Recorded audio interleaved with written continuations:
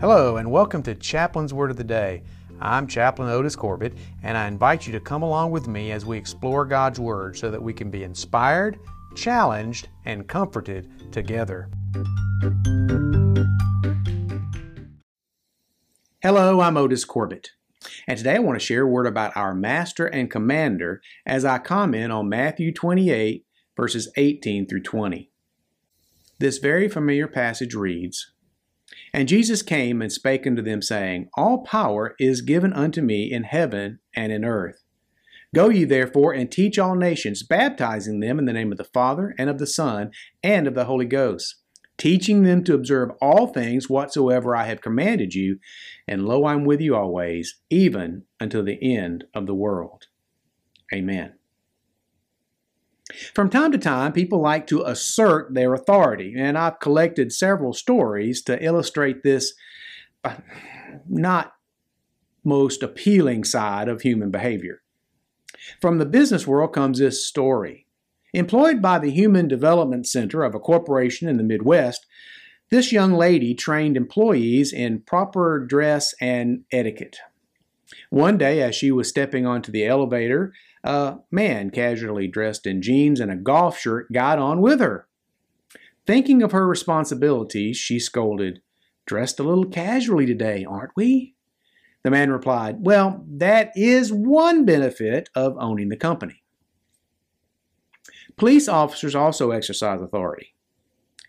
One officer wrote, "It was the end of the day when I parked my police van in front of the station. As I gathered my equipment, my canine partner, Jake, was barking, and I saw a little boy staring in at me. 'Is that a dog you have back there?' he asked. 'It sure is,' I replied. Puzzled, the boy looked at me, and then he looked at the dog, and then he looked back at me and said, 'What did he do?'" We all know that teachers must control their classrooms for learning to take place, and that's why one child reported this after she had just finished her first week of school. "I'm just wasting my time," she said to her mother. "I can't read, I can't write, and they won't let me talk." Finally, there comes this story from the home front. A mild-mannered man was tired of being bossed around by his wife, so he went to a psychiatrist. This psychiatrist said he needed to build up his self-esteem and gave him a book on assertiveness, which he read. He had finished the book and confronted his wife. He pointed a finger in her face and said, "From now on, I want you to know that I am the man of this house, and my word is law. I want you to prepare me a gourmet meal tonight, and when I am finished eating my meal, I expect a sumptuous dessert afterwards. Then, after dinner, you're going to draw me in my bath so I can relax. And when I'm finished with my bath, guess who's going to dress me and comb my hair?" "The funeral director," said his wife. Well, we all like to exercise what little authority we may have, but there is one person who has ultimate authority. He is Jesus, our Master and Commander. Let's see his authority today. First, our Master and Commander has all authority. Jesus said he was king, and so it is. Jesus is the sovereign ruler of all things, and because he is ruler, he has all authority. See, this is what sovereignty means. Sovereignty means all authority. Our government in the United States is sovereign, but its powers are limited by the Constitution and the Bill of Rights. Jesus, however, is king, and his authority is unlimited. Now, one advantage of our church as the universal church, serving the King of Kings and Lord of Lords, is that his church also has authority. You see, some people think that Satan rules hell like God rules heaven, but this is not so. Jesus is ruler over all of these things. And that's why Jesus told Peter this about the authority of the church. In Matthew 16, 18 through 19, he says, "That thou art Peter, and upon this rock I will build my church, and the gates of hell shall not prevail against it. And I will give unto thee the keys of the kingdom of heaven. And whatsoever thou shalt bind on earth shall be bound in heaven, and whatsoever thou shalt loose on earth shall be loosed in heaven." You see, the authority of the church doesn't come from what we do in church. It doesn't come from our worship or our worship music or even our pastors. The authority of the church descends from our Lord. But not only that, Jesus' authority also extends to us personally. We Americans are rebellious and we're individualists and we're proud. As another example, a kindergarten teacher, a different kindergarten teacher, was observing her classroom of children while they drew. She asked one little girl, "What are you drawing?" The girl replied, "I'm drawing God." The teacher paused and said, "But no one knows what God looks like." And without missing a beat or looking up from her drawing, the little girl replied, "Well, they will in a minute." We often forget that we too are under the authority of Jesus. And we can think we can do what we want, but we can't.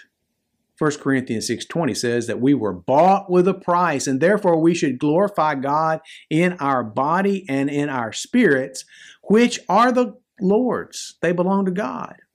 We need to bow our knee to Jesus as our King. Our Master and Commander is our sovereign. He has all authority. And our Master and Commander sent us to all nations. Jesus gave us a mission. He wants all people to have a saving knowledge of Him. He wants all people to understand the truth and be set free from the lies of Satan. And He wants us, as His church and as His people, to be the tools to make that happen. And to do this, we must have power. There's an old TV show, Home Improvement, that always had a joke about more power. But Acts 1:8 says that we will receive more power. We'll receive power when the Holy Spirit comes upon us. And we will be witnesses to Jesus in Jerusalem, Judea, Samaria, and to the ends of the earth. You see, Jesus knew we couldn't do this work on our own. So He sent us power to give us the ability to do this work. Today we have the Holy Spirit. Today we have the entire Word of God, the entire counsel of God's Word, the entire canon. We have our own testimony of salvation and so much more. And we need all that, all those things He gave us, because our task is huge and our task is difficult. And to do this task, we must go outside our comfort zone. We often think that Jerusalem meant our hometown or the disciples' hometown, but that's wrong. The disciples were from Galilee. Jerusalem was not their home field. And it's not our home field either. This world is really not our home field. We never have any advantage except the advantage that God gives us.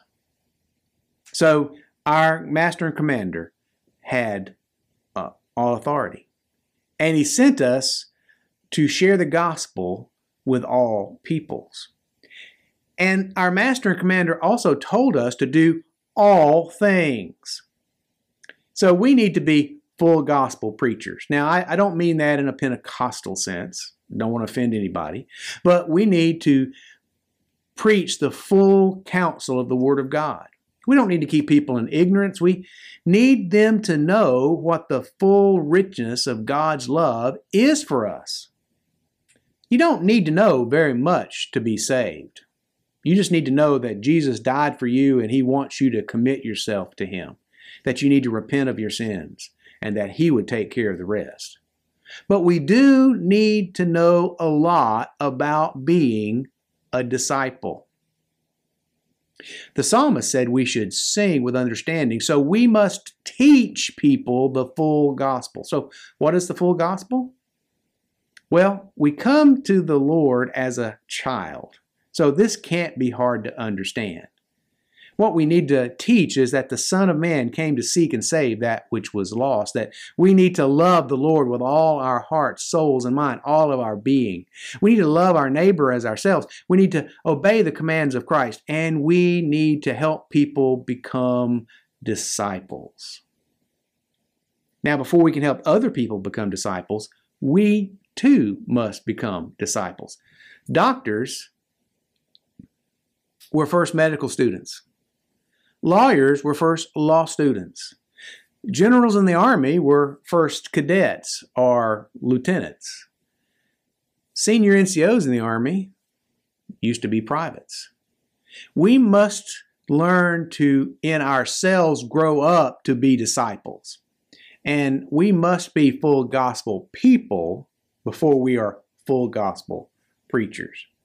If we're not disciples ourselves, we can't make disciples. We can't lead by example if we don't know where we're taking people. We are not making disciples if we're disobeying our Lord, and we really don't want to disobey our Lord, our Master and Commander, our King. Hebrews 10:24 through 27 says, "And let us consider one another to provoke unto love and to good works, not forsaking the assembling of ourselves together, as the manner of some is, but exhorting one another, and so much the more, as ye see the day approaching. For if we sin willfully, after that we have received the knowledge of the truth, there remaineth no more sacrifice for sins, but a certain fearful looking for of judgment and fiery indignation, which shall devour the adversaries." The one organization in the whole world that I'm afraid of is the IRS. Not because I cheat, because I'm afraid I make mistakes. But there are many people who do try to cheat on their taxes. And the IRS is there to find them and to bring them to justice. Our God wants us to obey Him. Jesus said, "If you love me, keep my commandments." We don't need to be afraid of God because we have not done what He's asked us to do. And finally, good thing for us, our Master and Commander is always with us. We often let our fears prevent us from obeying God. I mean, we're just ordinary people. We feel incapable of doing the tremendous task that He's given us. Sometimes we try to duck that task and let someone else do it who we think are more qualified. Well, sometimes we say, "Hey, I'm no hero." Well, here's something. I've actually known some heroes. There was a man by the name of Al. Al served in the 3rd Squadron, 4th Cavalry, the 3/4 Cav, back then is what it was called, in Vietnam. He wasn't in the country but for 3 months, and he'd been wounded 3 times. My first platoon sergeant when I was an MP lieutenant was a man by the name of Chuck. This man won a Silver Star escorting a convoy in Vietnam with the 4th MP Company. I once knew a senior NCO when I was serving in the 25th Infantry Division, the United States Army, who in the headquarters there, who won a Medal of Honor. I know a fellow by the name of Jeff, who was a missionary, but that missionary had to resign because of this tropical illness that he caught in Africa, sacrificing his body for the cause of missions. And then there's William, who was a martyr at the Gibla Baptist Hospital. Now, each of these was an ordinary person. Al had a bad temper. Chuck had his own stubborn, crazy way of doing things. His nickname was Crazy Harold, and he sort of was. Jeff had a fixation on a particular kind of theology, and he was saved and a man of God, but he was fixated that if you didn't believe about a certain thing a certain way, that your faith was flawed. Bill was very mild. He was avuncular. He was an unassuming man. He's just a regular old man.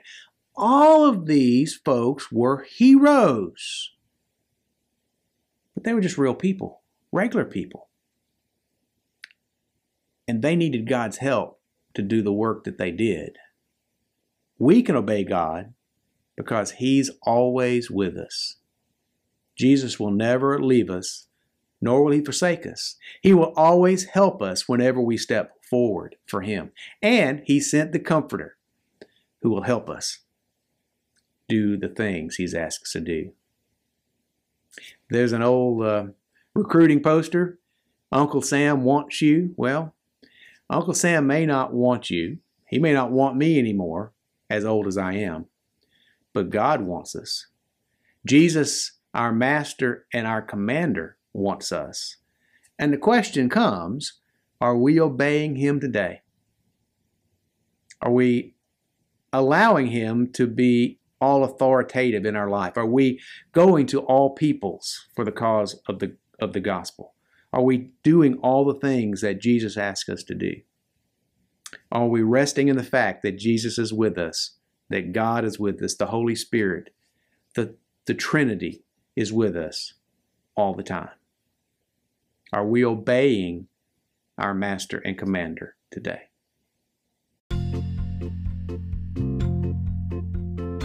Thanks for listening. I'll be back soon with another portion of God's Word that we can consider together. Every blessing. I'm Chaplain Otis Corbett.